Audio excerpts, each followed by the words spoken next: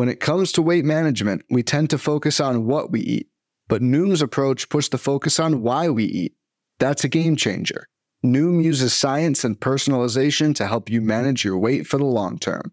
Their psychology-based approach helps build better habits and behaviors that are easier to maintain. The best part? You decide how Noom fits into your life, not the other way around. Sign up for your trial today at Noom.com. That's Noom.com to sign up today.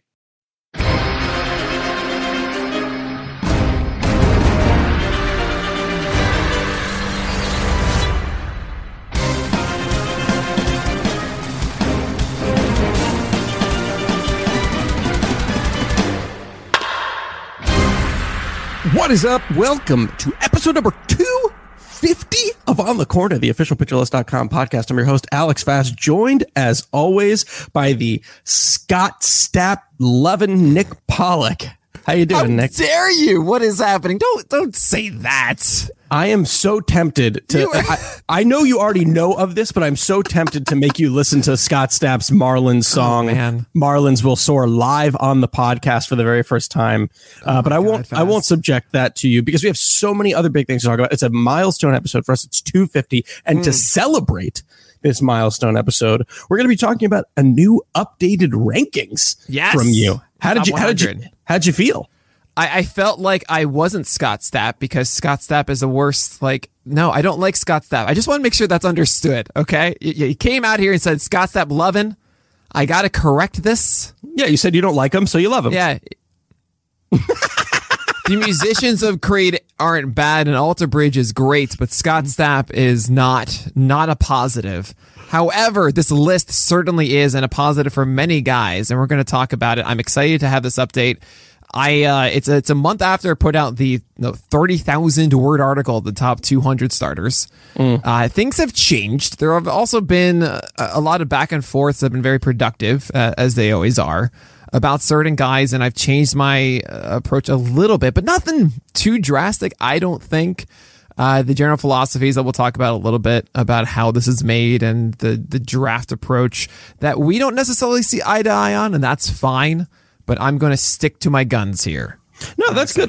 I mean, there's a few things, too, before we get to the list, and now everyone knows what we're going to be talking about today, but there's a few things before we even get there. One, if you're not on PL Plus right now, you should be, because, I mean, seriously, it's just like all the feedback that you need about drafts, even if you're in the middle of a draft and you need a question answered, who should I go with? Should I go with this guy or should I go with that guy? The Twitter news section lets you stay up to date and all the amazing things that are happening, all the injuries, all the demotions, all the promotions, all the playing time news. It's just the best place to be. Also, we really hope you enjoyed that super pod that we did with DVR and Eno. I know we did. We're still pretty giddy about it. It was unbelievable. It was.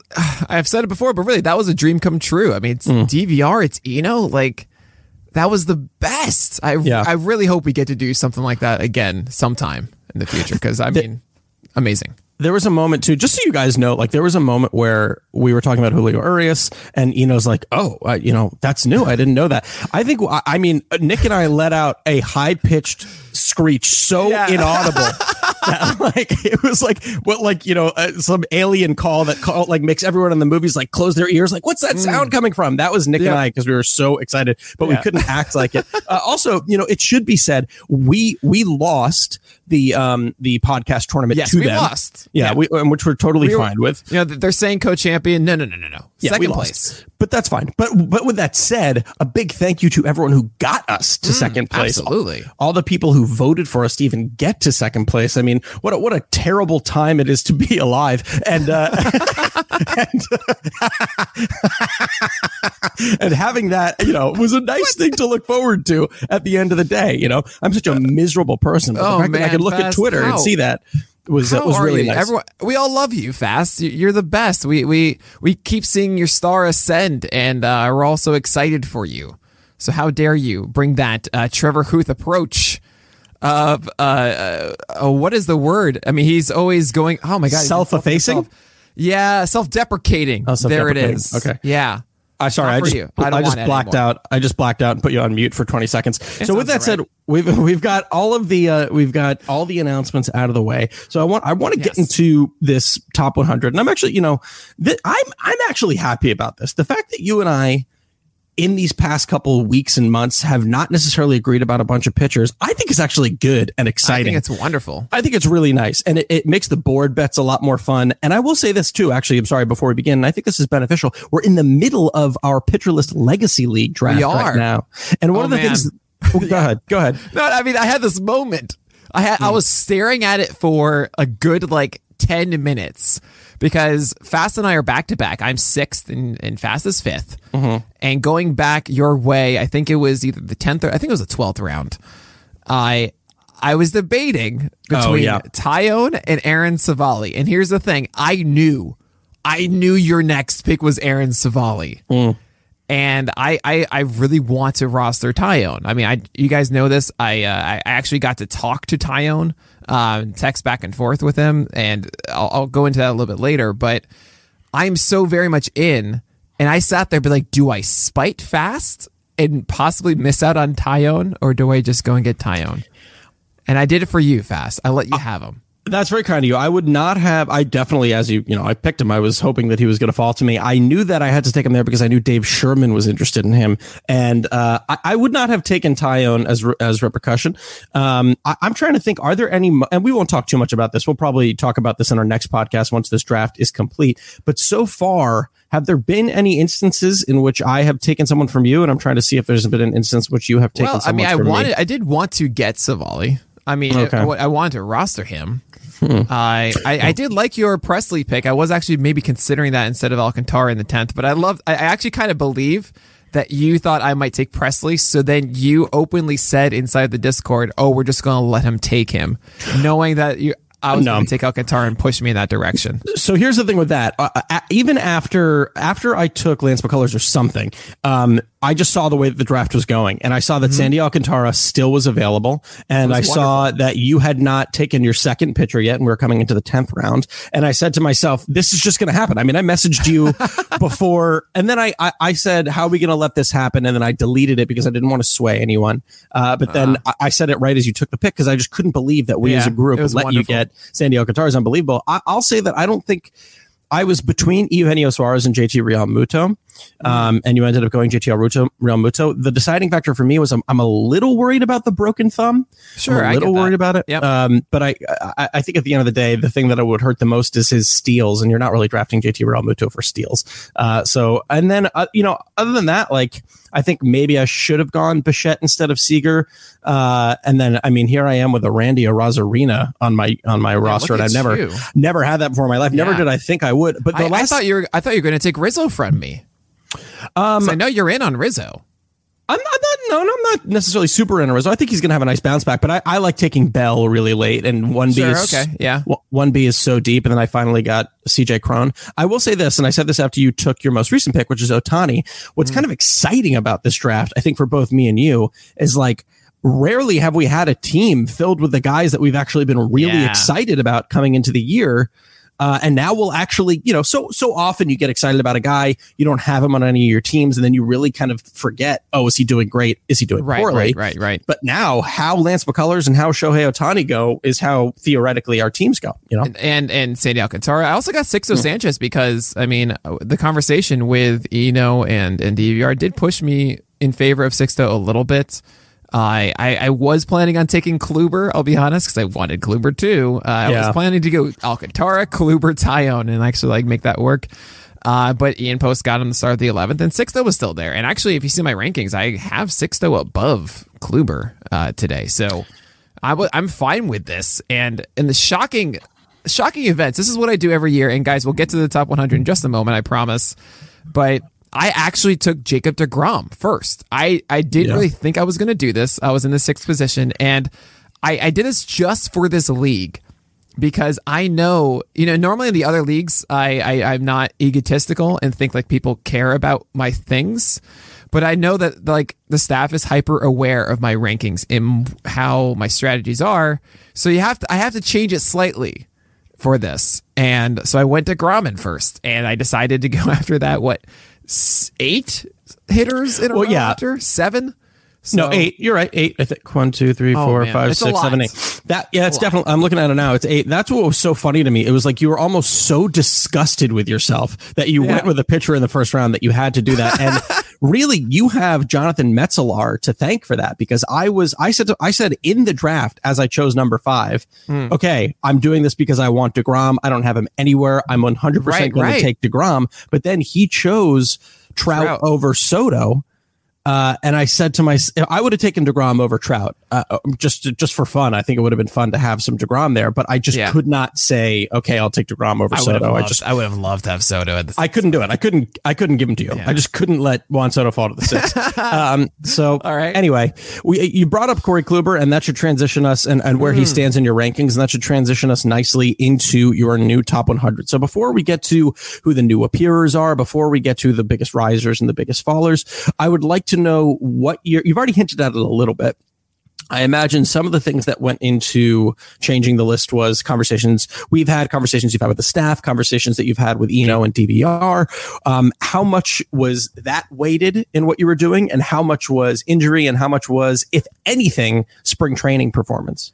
Right. So I've been saying this a lot is this has felt very much like the offseason that I feel like Bruce Banner almost, where I'm trying to suppress the Hulk who wants to come out and be like, no, give me Joe Musgrove. Give me Sixto Sanchez. I'm going to stop doing that voice now, I promise. And I liked it. I've been instead like, no, I got to be smart. I got to take Patrick Corbin because that should be a rebound. And Zach Greinke is still really good and going to get lots of innings and so on. And one of them, is Corey Kluber to me, where I understand the hesitation. It's essentially, oh, no. He's been pretty much out for 2 years, not 1, 2 years. And to expect him to be Klubat of old is kind of crazy, right? Like since 2018, right? So everyone wants to kind of say 3 years, but it's kind of funny. It's not. It's 2. Here's the thing, though. Corey Kluber isn't going at the price that his actual ability is. Corey Kluber is a top 15 pitcher. You can't even say top 10. Entering 2019, actually even entering like last year, I had him around 20 or so because I expected him to come back. He didn't. That wasn't good. But Corey Kluber was at 91 and change on Saturday. He's supposed to go tomorrow. We're recording this on the 17th in the early evening. And Kluber's great. Kluber's missing bats. He's looking like Corey Kluber. I want this 38th, and he doesn't even need to go as your 38th pitcher off the board. He's going like past 40.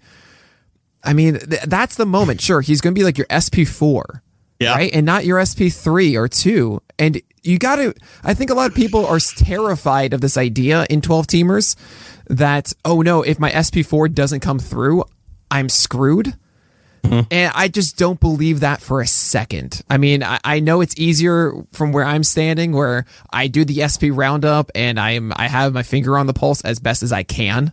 Like that's my job, is to be as close on the pulse as possible. Yeah. So I feel comfortable in season.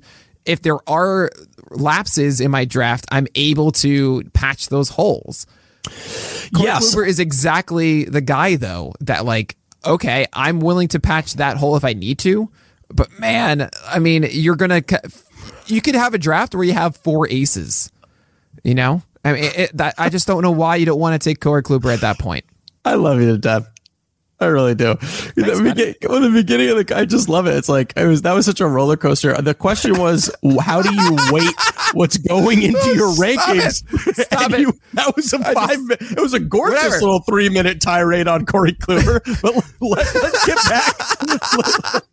I can't help myself. It's so important that we get that point home. I understand that. I understand that, and I'm very appreciative, and that's why I didn't cut you off, and I just kind of sat here laughing. So I was like, okay, here we go. Where's the ride going to take me? But but I do think it's important for people to hear who are listening.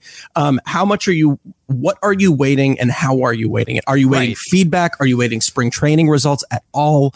What are you weighting, and how? Okay, so spring training, I'm weighting. I'll put it this way: like veterans versus younger pitchers are different. Okay. Veterans, I'm giving a longer period of time to get back to normal because they aren't rushing. They aren't having to show up in camp and prove something. They have a spot. They've done this before. You got to rely on them that they'll be there opening day, right? So don't worry about like Greinke and really honestly Corbin or Morton until the week before, which is not what you want to hear, but you have to.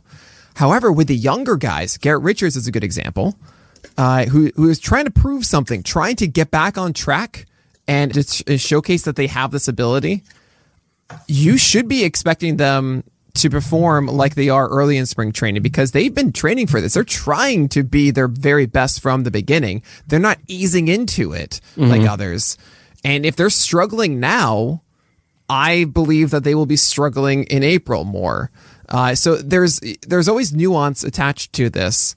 But yeah, I'm certainly favoring. I mean, look, Mike Minor, good example. He's throwing 92.94 now as opposed to 90.6. Like, I am taking that into consideration. Yeah. Heavily. Yeah. You know? So it's with everybody. Like, is velo different? Are there velo differences? Are they using new pitches? We got excited about Matthew Boyd's changeup. Rightly so. That was an amazing pitch last year. Unfortunately, he lost his slider and fastball command along the way. But we didn't. But we were right about, hey, new changeup. Hey, it's working.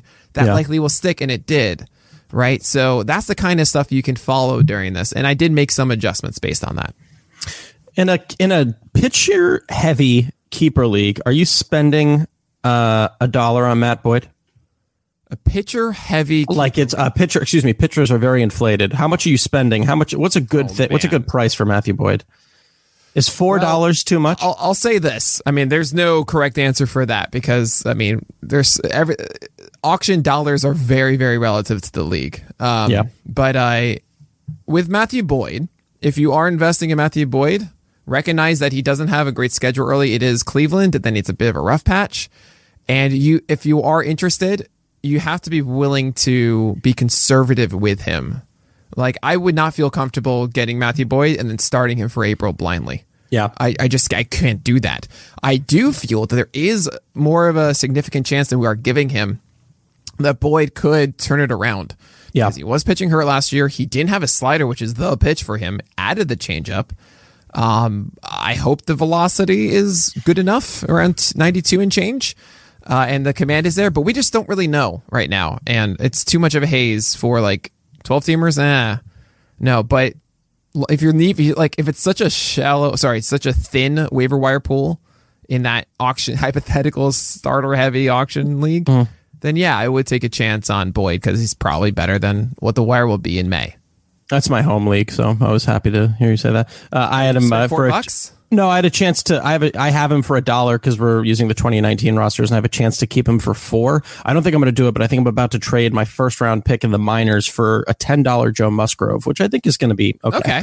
I don't think that's that bad. But that was just a purely selfish question. But now I want to get into the actual bulk of the list. Now there are no changes in the top 11. Okay, but I want to say this, and I don't even know if I am being facetious when I say it. Is Jacob deGrom in a tier of his own? In some ways, it feels like it, right? Yeah. I can't ignore the fact that Shane Bieber has pretty much never been on the IL. And DeGrom has had, I mean, he hasn't missed like significant time, but he's had some weird things. And, you know, Jeff Zimmerman put out this incredible predictor of injuries, right? And one of the highlights of like the variables you see from guys that have heightened injury risks, of course, is the velocity that DeGrom is throwing. And it's like 100. He was 9 pitches in the first inning, above 100 miles per hour, something stupid. Yeah, it was insane. Yeah, and so it does feel like DeGrom is just amazing, and he is. But I can't ignore the fact that there is this sense that this is too good to be true, right? Oh, don't say that. So many people are going to be they're going to play this clip if he ever gets injured or something like that. Oh, I don't want, guys. Of course, no one wants that. I'm a realist. But broadcasters don't want kickers to miss field goals when they say he's never missed a field goal, but sometimes it happens. You know what I mean? That's the jinx. Yeah. So is someone going to like quote that right before then the next time they kick a field goal to you? Yeah, that's what they'll quote. There really isn't any too much market change really inside of the top 25 overall. I mean, Gallon's dropped a little bit. I imagine that's because of the innings pitch concerns. And I really debated between him and Woodruff, but the fact is Woodruff's also has a capped ceiling of innings too, and you guys know me. I'm a Gallon gal, so I just couldn't do that. So yeah, 14-15 is Gallon Woodruff now. Yeah, I dig that too, because listen, at the end of the day, I think Milwaukee will be quicker to go to the bullpen than Arizona will be because they've got a much better bullpen. So I think sometimes, and I don't think that to me is like a tiebreaker thing. Yeah, Woodruff has been kind of immune to that when he's like actually like in season. He's been like the brewer that they lean on. I know 2020 was a little bit weirder, but 2019 he showcased like, no, I got this. I can go 7 innings if you need me. Maybe I'm wrong. I thought he had a third time through the order penalty at one point. It's possible. Yeah. It's very possible. A lot of guys do. Most guys do. The first kind of big change that a player that I consider big, I guess it's drops more than 5 spots, is Charlie Morton at 29, listed below Dinelson Lamet. So there was a little bit of swap there between Lamet and Morton. So talk us through your logic on that one. Yeah. So, okay. I essentially in my effort to hold back the Hulk, I swung the pendulum, I think, a little slightly too far.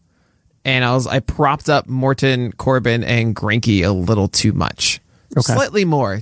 And then I kind of thought about this and I said, okay, Lamet is the injury risk. If he didn't have that injury risk, like Lamet is top 20, top 15. I mean, it was absurd how good he was last year, throwing at times 99 on his fastball, not sitting there, but hitting 99, maybe even 100 with legitimately the number 1 pitch in baseball last year, right? That slider. But the fact that he has injury risk brings him down here. Same kind of thing with Morton is that, like, I think if he goes 190 innings, or let's just say 180, the average of the top 20, Morton could be, a top 10 guy too. He's showcased that in the past. So they're both kind of linked in this way of both being effective, but we have our major hesitations about injury. And I decided to give the edge to Lamet because, I mean, he was just a little doper last year. He was just that much better. And so I have concerns on both, but I decided, you know what, Lamet had showcased more of that upside more recently. So I'm going to give him the slight 1 pick nod. But I mean, that's tier 6. It's like, it's all, and then Paddock is kind of thrown in there because, like, I don't know what you're going to do with that fastball, buddy. So yeah. I know that is so much to, and as you said, this is a tier in and of itself, right? And I think that's a very good tier. I mean, they all kind of have these kind of same concerns. Yeah, Patrick Corbin losing 2 spots. I still like Corbin a lot at 30. So, still a fan. Yeah, I'm with you. So once again, we have our next tier 7. Not too many changes here. A lot of guys just kind of staying the same here. Ian Anderson, though, he dropped 7. That's a little drastic. Where do you see that drop coming from? Yeah, I think the conversation with Eno and DVR also exposed myself a bit with Ian Anderson.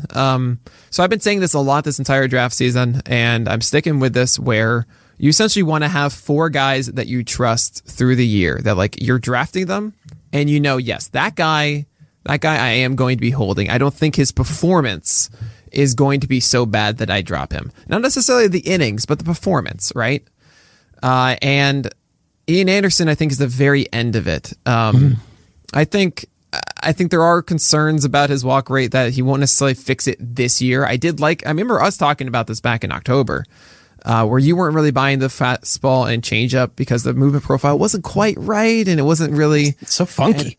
Yeah, it's weird. And I understand it. I think Ian Anderson in 2022 is going to be higher than 42 on my rankings. I think it's going to be like top 25, honestly. Something like that. But I think he's going to have some sort of innings limit. I think there's still things to develop inside that repertoire. Maybe even second half Ian Anderson is better than first half Ian Anderson as he just gets that development.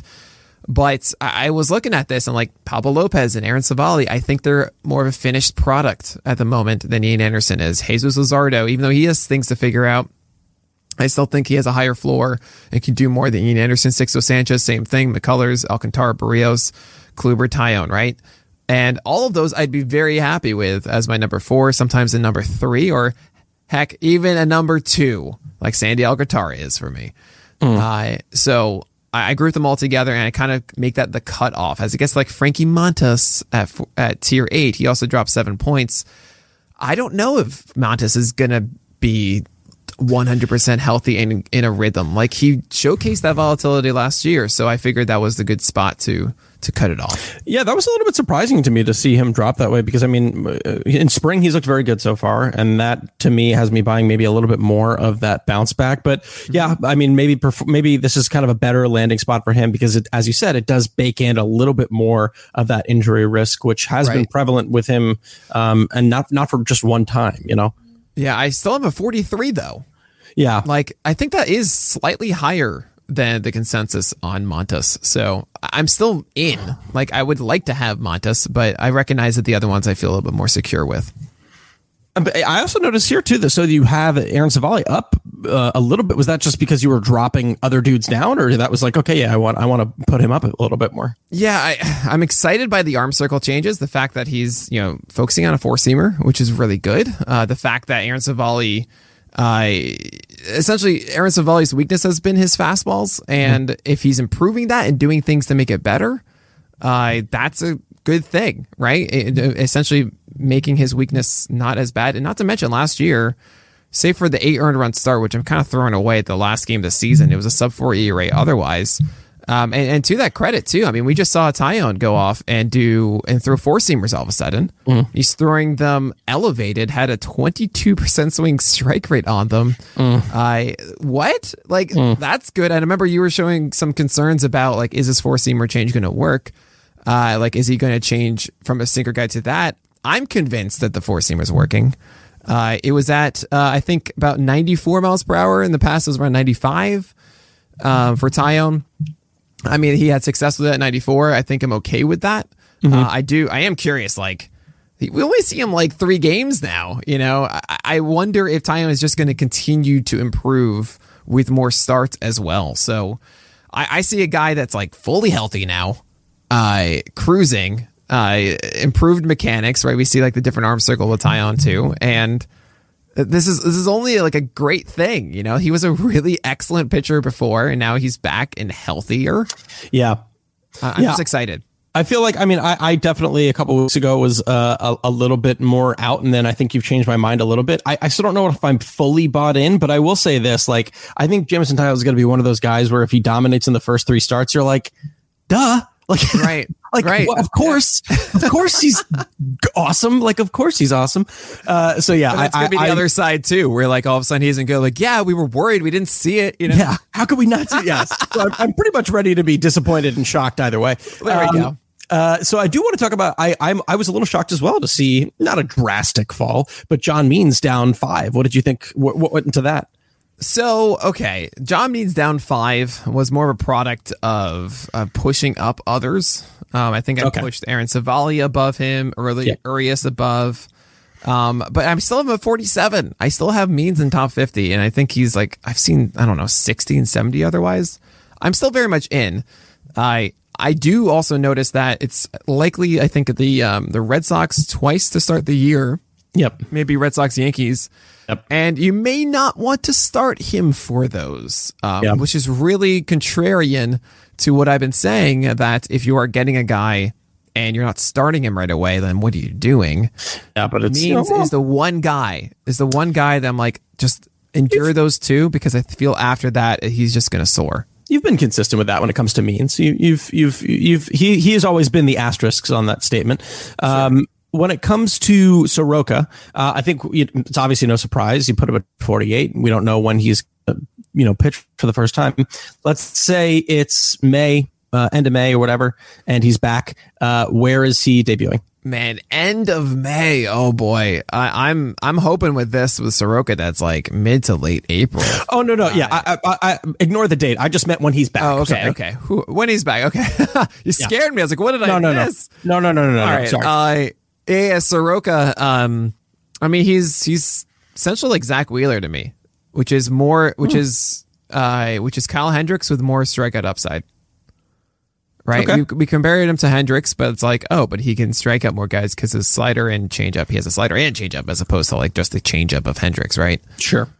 Sure, he has a curveball that he threw like 11% of the time, but Hendricks doesn't really get whiffs on that. So that's the thing about Soroka. Next time you see the list, which will be March 29th, I'm going to start the weekly the list with me live streaming it as well. So check that out at noon on Mondays through the year Eastern Time. I will be streaming Nick Pollock making the list. All right. Not to put you on the spot, and I give you the right to change your mind. Will that be the debut of First Pitch, March 29th? Yes. It will be. Yes, it is. Yeah. Very nice. You heard it here first. I'm starting on the Monday, so you're going to have to do it over the weekend fast.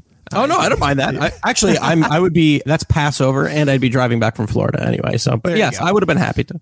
Okay. But yeah, I'll be live streaming that. So 8:30 in the morning to 10. I will be doing the First Pitch podcast, and then in season that turns into also the SB streaming article for the day. Fantastic. So 8:30 to 10. Nick in the morning, cup of coffee. Better than Nick at night. Yes, I tried to see like Nick at morning, and I was like, no, there isn't, and Nick at light. Didn't want that. Nick in the morning. That's what we're calling that. But yeah, you will see on that Monday, though, when I do the list, if you guys remember from last year, I have a fringe starters table where I take out all of the injured guys and I add in also all the ones that I almost added. Like, I don't have JT Brubaker here today. Interesting. And he was like 105 on my list or whatever, something like that. And I decided not to go after it inside of this one, but he would be on that fringe, right? Carlos Rodon, for example. Like, I'm out on Rodon. He hasn't been good for a long while, but I can see a situation where he starts to get swings again on that slider, and that can work.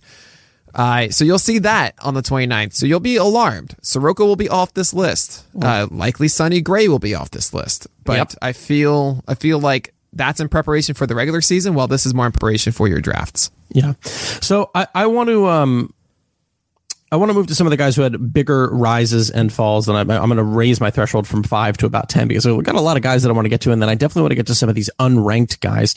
Sure. So the first one who had the biggest rise is 13 for Domingo Germán. Domingo Germán. All right. Look, I'm not thrilled with Germán necessarily pitching in the first place. He's a garbage human. Yeah. But very good pitcher. He was very good in 2019, especially in that first half, and then kind of fell apart a little bit by the end. But we're talking like 25 to 30% strikeout rates and mostly a sub 4 ERA and nice whips, the whole thing.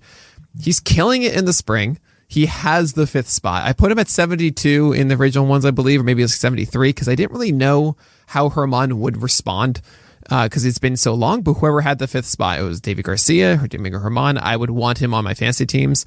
He has just been more of the great pitcher that we saw before. And I feel like Germán is possibly one of the best values in your draft at the moment. He's going to be in my SP Sleeper article that comes out next week. And I would be drafting him wherever I could. I mean, 57th starter. He's before the injured tier. And I don't really see, like, yes, I recognize that he could, it could not work out. As is everyone in this tier 9 could. But Germán has certainly showcased the ceiling before, and he's looking like that guy right now. So I would go out and get him if I could. What else is coming out next week, pray tell? Isn't there some other big things? There's a whole thing, Fast. Well, let's hear it. On Monday, so everyone's been looking for the draft outline that I do every single year where I break down by position and round. Well, I'm making a larger piece called the Ultimate Fantasy Baseball Guide for 2021. Yeah.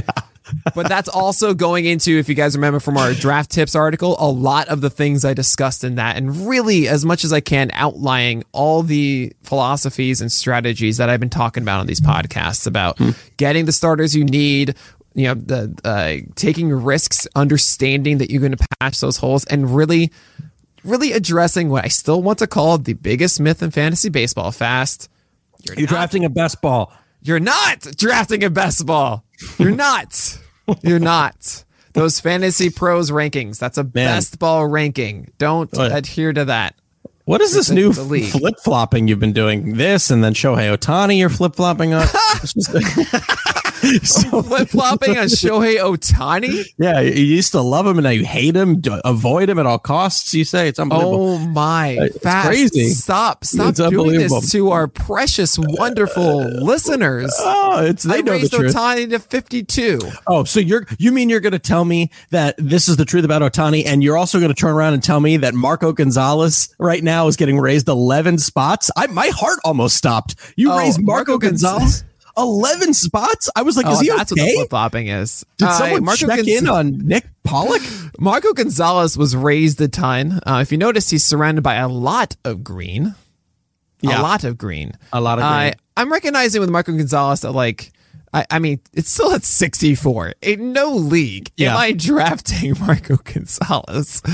But I recognize after you've gone through all your exciting pitchers, your Tristan McKenzie, your Domingo Germán, Jordan Montgomery, James Paxton, etc., you have your injured starters, right? You have your Chris Sale, Syndergaard, and Severino, which will be stripped away in that next update of the list, just so you guys know, it'll be in the fringe table. Then it's between Dallas Keuchel and Gonzalez, and I thought to myself, Keuchel's been like a good ratio guy for longer and has a better team to get wins and is not in a 6-man rotation.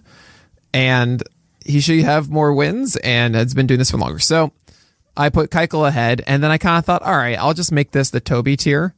And it's also because I had Drew Smyly higher and Mitch Keller higher. And I'm not as excited as I was before about them. And I was like, fine. I recognize a scenario where I want Marco Gonzalez at this point. Yeah. So fine. I love it. I love it. I like it a lot. I'm excited. I'm excited about it because I think we see eye to eye on it. I think we see eye to eye on it at least. But it brings up another. Where do you have him? He's my number 4 pitcher. Yeah, right. Yeah. I brings up another point that I don't think it's something we've ever discussed. What is it? What do you want? Do you have him at 64? Or do you have him at 48? Well, if people really want to see where I have him, they could check on Friday when I release my updated top 100. That's what I was looking for. There you go. There you go. Sorry. Well, this isn't about me. It's about you. It's about us. It's about us. It's about us. I was talking about this. I was talking with, one of the things I loved about Michael Ahedo's list is that it was bat crap crazy. And I mean that, and like he knows that I feel that way. This isn't some secret, but why I love it so much is he created a really refreshing list that to me is not the list he thinks people should see, but the list that he would then go into a draft room with. Right. Sure. And what I want to if I'm speaking for myself personally, I'm trying to think more so of other people in mind because I don't have the chutzpah to say, no, this is the list I'm taking into hand. Do you feel that way as well? Where you're thinking, this is my list. This is 100%. This is it. This is your list. Yeah, that's what the list is every single week. It is my list that if I were drafting today, this is how I would rank them. So right now, if it was between Marco Gonzalez and Mike Minor, you would take Marco Gonzalez. By 1 pick. And it's so close. And I have Mike Minor right underneath. Look, I am excited that Mike Minor is throwing harder now. Yeah. I'm also very much recognizing that the floor is lower from Mike Minor than it is Marco Gonzalez. Okay. Marco Gonzalez, at the very least, has been a 4 ERA guy and a 3.90 ERA guy in the seasons outside of 2020. I'm an emotional man, but I'm not a blind man. Oh, very nice. I like that. I thought you were saying I'm an emotional man, but I'm not a blind man. But no, that's it. That's the statement. Fast. I was ready for the next part of it. All right. The next, so we talked about Mike Minor. The next riser is Carlos Martinez, who rises 25. I mean, do you feel the community is a little bit too out on him because of what was a terrible and also write it off 2020? Number 2 on that article. You don't even need to read that article. We're just going to get it revealed this podcast. Yeah, Carlos Martinez is so undervalued. Yeah. What a wonderful sentence. He's so undervalued. But no, Carlos Martinez is throwing 94 now. That's what we've been waiting for. He used to be throwing 94 to 95 or so. And he has a lock in the rotation. It's not one of this, is he going to close? Is he not? Is he going to be in the rotation? No. He is definitively in the Cardinals rotation. He has 2 amazing secondary pitches in his changeup and slider. He's throwing 94 plus now. I wouldn't even be surprised if by the end of this, he's throwing 95. I'm very much in on drafting Carlos Martinez. And I actually was even tempted to push him into this top 60. But I decided, okay, you know what? There is some risk. He hasn't been truly dominant as a starter for a good while. fine. You can still get him in your later rounds, as I have him at 68. I didn't know that they had, I know Ross Resource was a little bit back and forth earlier on. I'm glad to see that. I didn't know that they had fully committed to him being like 100% in the rotation. They have, Michaelis is hurting. Yeah. And like, he's their 3. It's like Wainwright, Flaherty, and him, and then Kwon Kim. And then they're like, who's the 5th? I think it's Daniel Ponce de Leon, but it's actually it's John Gant. It's John Gant, Yeah, it's John Gant now.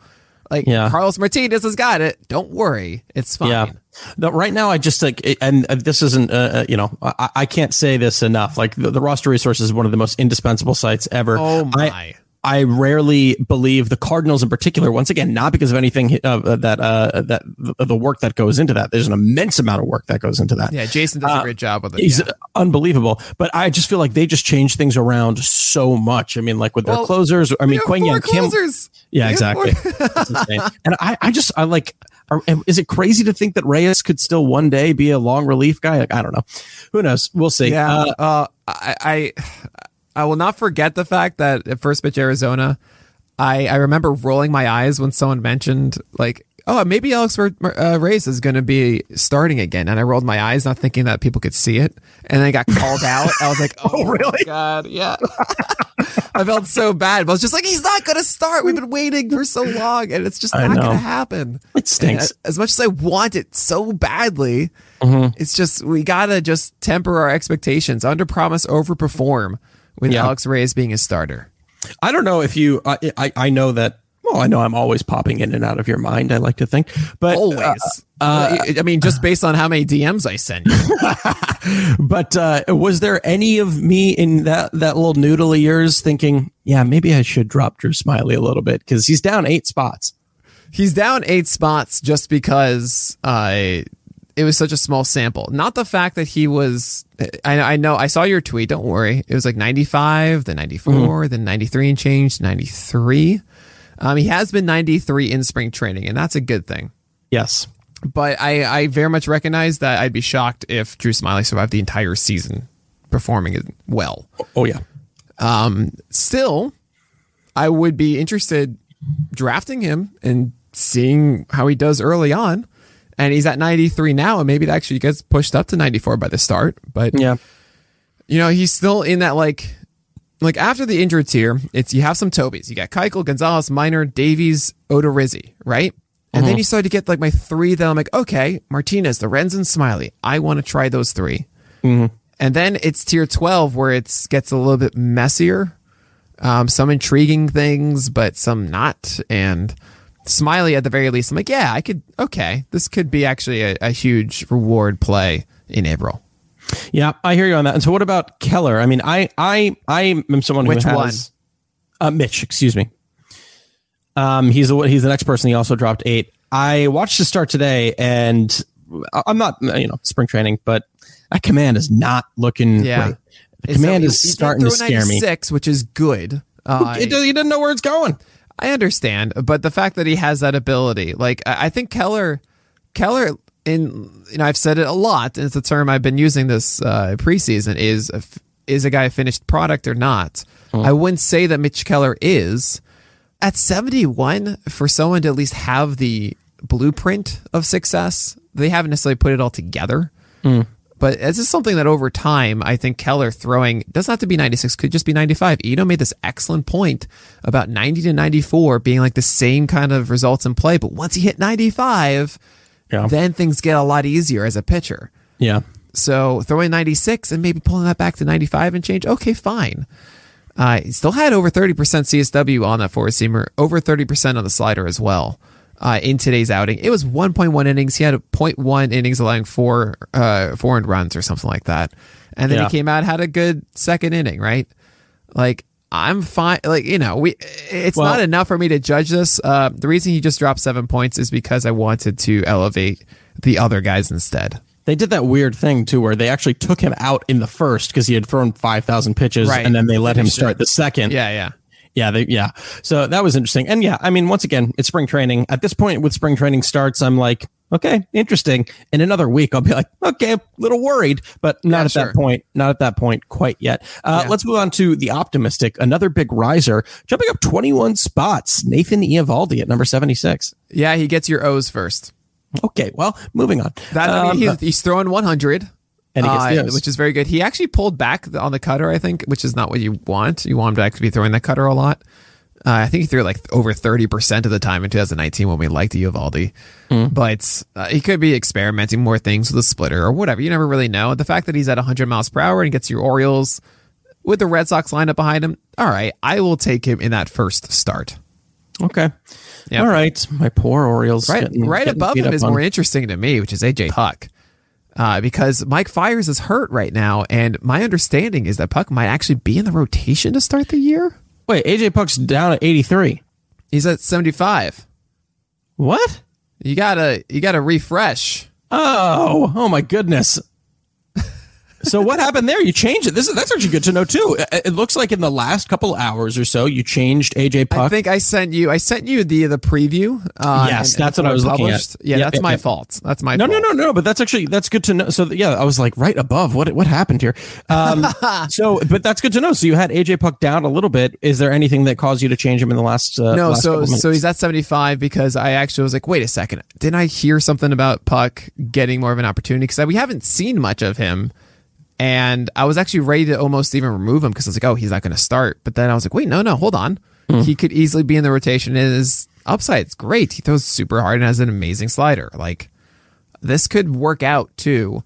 So that's an interesting dart throw to take at the end of your draft. Definitely monitor AJ Puck in the next couple of weeks. Yes. If he has a rotation spot to start, that could be very, very interesting. And then you get a great name in Puck Everlasting.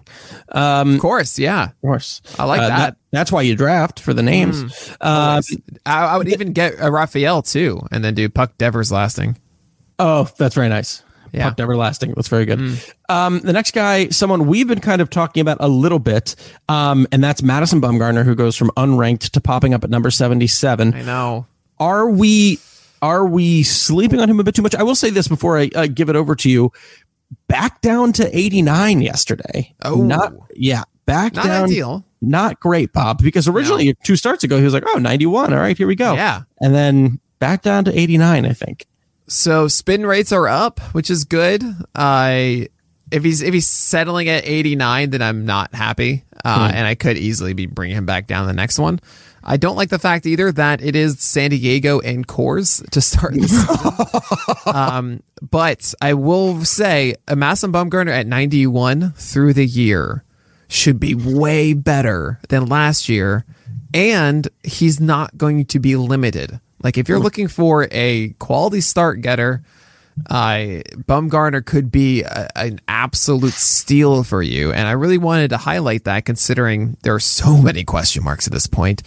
And if you tell me that, hey, it's the third start of the year and Bumgarner is averaging 91, I'm like, yeah, I want to buy in on that. Yeah, I'm with you on that. The next guy that I wanted to bring up, it's funny. There are guys that, as we are growing our friendship, and it has been almost 5 years now, correct? Almost. Yeah, I would say 5 years from the start of April is when you sent me that wonderful email, Fast. Yes, exactly. So it's one of the joys of our friendship has been watching us grow, experience pitchers as they grow together, right? And our relationship like our about children. Those pitchers. Yeah, exactly. And one of the ones who we had talked about 2 or 3 years ago that I was like, oh, is this guy good? And you were like, I don't know if he's good. And then now he could be good. Is Eliezer Hernandez. Yeah, right? I remember this conversation. And he has a really nice slider, and then that's it. Yeah. And it's a little frustrating. I'm putting him here at 84 because I am recognizing the strikeout upside. He can have like a 25% strikeout rate. And you see Andrew Heaney at 78. He's only there because he's going to do that, and hopefully without a terrible whip, right? Andrew Heaney hasn't had higher than a 1.3 whip, which is really nice. It's bad ERAs, but that's another story. Eliezer Hernandez could be something of a Heaney light in that way, but I don't know if he's going to develop the fastball and anything else, like a changeup or whatever, to really nullify like the fact that he goes like 5 innings a start, if that. But at the same time, hey, I recognize that maybe something changed and maybe something's there because he has a decent foundation, that slider. And at this point, he has a rotation spot. He's number 4 for Miami. Take a chance, see what happens. Yeah, I hear you as well. He's another one of those guys that it's a fun flyer to like take a step back and see what's going on with him. 2 other guys that we should get to then because they fell quite a bit. Christian Javier and Dustin May. So let's get some quick hits on why you hate them. Oh, okay. All right. All right, buddy. So much. I think I talked about it like in 2 podcasts ago or so. Christian Javier, I think his fastball isn't that good, and he also loses stamina as he goes through the game. He starts off like 93 and change, and by the end it's like 91. And I do like his breaking ball, and I do actually think that will perform better than it did last season. But Javier, I don't think has the full arsenal that makes me very confident in a given start. And he's a streaming option, but not really one that I want to be drafting. Well, Dustin May, to me, is the clear number 7 on the Dodgers. I put Gonsolin. He dropped 13 spots at 79 because he's thrown 3 times in the spring for just 6 innings. And it's just not conducive to someone who's going to be starting out of the gate. That's just not how it is at the moment. And it's so frustrating because Gonsolin's really, really good. He just won't, it's going to be a complete headache. And I think it's going to be even a bigger one for Dustin May, who isn't as good as Tony Gonsolin for your fantasy teams. So I dropped them both significantly. Now, I saw this interesting tidbit. Well, first, I agree about Christian Javier. I think when you take a guy who loses his stamina and compound that with a guy who's known for not having the best command, that can be a really perfect storm to ruin a bunch of your starts. The what I want to say about Dustin May, I had just seen this earlier today from the @FutureDodgers account. He says, in both 2019 and 2020, Dustin May threw 50% sinkers, about 6% four-seamers. Today, this was March 15th, in the Dodgers' first spring training game with StatCast, he's thrown 40% sinkers and nearly 30% four-seamers, which is very, very interesting. I also don't know, and he notes definitely something to monitor moving forward. That was @FutureDodgers. I don't know if that means they might want to use him in the bullpen more. I don't know if that means they still want to make him a starter, but they want to get away from the sinker a little bit more. But once, as he noted, very interesting thing to keep track of. More four-seamers are a good thing for Dustin May. I agree. It does tally up to 70% fastballs, though. And that's, I think we can both agree that one of the biggest holes in that arsenal is a lack of a proper whiff pitch. Sure. Right?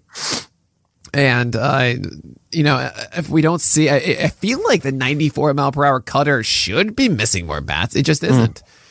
So until we really see that, maybe the four-seamer can act like that pitch, elevated. We'll see. But seeing 70% heaters is a little weird. And it's very rare for a starter to be amazing with that. Like Lance Lynn is one of the exceptions at the moment. Sure. Yes. Yeah, I agree with you on that one. The last couple we want to get to is tier 14, the final tier on this new list. And we'll start with Caleb Smith, who's fallen out of the top 80 and into the bottom 90s at 93. What came into that drop? Right. So you guys know how I feel about Caleb Smith. And I don't feel it's so much different. What we saw last year was just kind of a wasted season. Where he did have the velocity that we wanted, which is around 92 miles per hour. He got it back, but he didn't have the command with the Marlins, and then he missed, I think it was 6 weeks because of COVID, and then got dealt to the Diamondbacks, and then didn't really come back until September. Yeah. It was just not fair.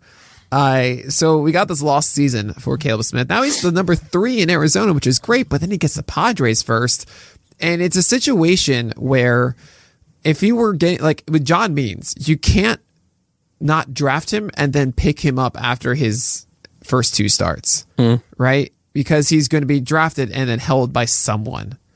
Caleb Smith, though, no one's going to draft him, and he's not going to be picked up for the San Diego Padres, but maybe for the Cincinnati Reds, you can pick him up if he's showing the good things you want to see in the Padres, maybe against the Nationals after that. The Reds may be better. I don't know how I feel about the Reds offense yet. Where is that game?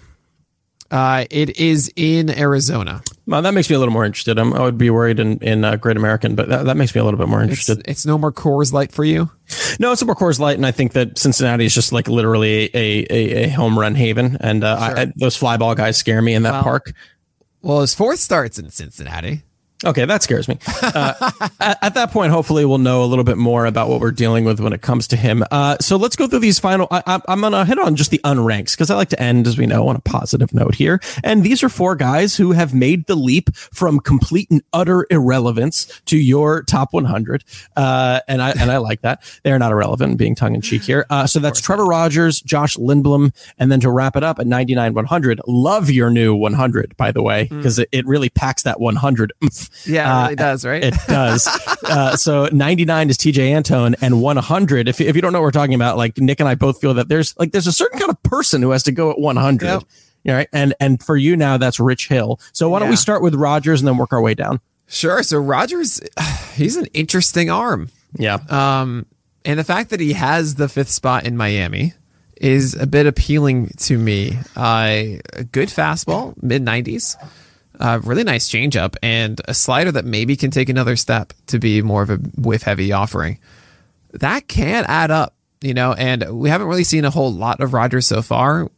What that often means is over time, guys can get better. So I'm not going to ignore Trevor Rogers. I feel like he should be on your radar, not necessarily the guy you need to be drafting.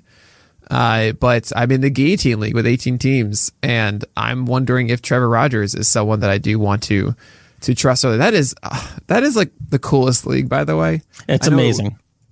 We've been talking about all the wacky leagues, but like the Guillotine League, it's 18 teams. Every single week is a points league, and it erases the previous week. Whoever has the lowest point total is out of the league. And then we just do it again the next week where that team's entire roster goes into the waiver wire and we all bid. We have $1,000 the entire season. It's a crazy league.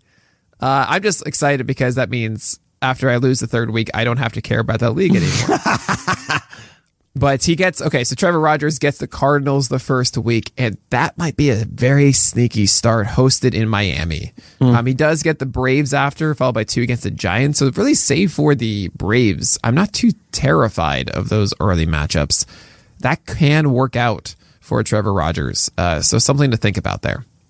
And then what I agree with you. I think, they keep putting out these great pitchers. Sometimes they trade them for no reason, but they keep showing that sometimes the system can be really beneficial in Miami. And I think that's important to know. So I think he is kind of a fun flyer to take there. What about Josh Lindblom? Yeah, Josh Lindblom. Fast. Why did I put Josh Lindblom here? I think it's the excitement of some of the changes that he made in the offseason. He's got some nice breaking pitches, and we're at the back end of the top 100. You in particular are looking for upside, and I think when you can combine upside with innings this late, that's usually going to be a benefit. He could get you a few wins. He's obviously, like I said, going to get you a good amount of innings. The 4-seam pairs really well, or at least the changes that he made with the 4-seam pair well with the curveball. There are, of course, warts. This is the back end of the top 100, command being one of them, but there's promise. Right. I mean, look, he had a 27% strikeout rate last year. I don't expect that again, but if he can lower his ERA from a 5 and change, and which I think he certainly can, he'll get the innings, as you mentioned. So, yeah, this is why not? Let's see what happens with Josh Lindblom.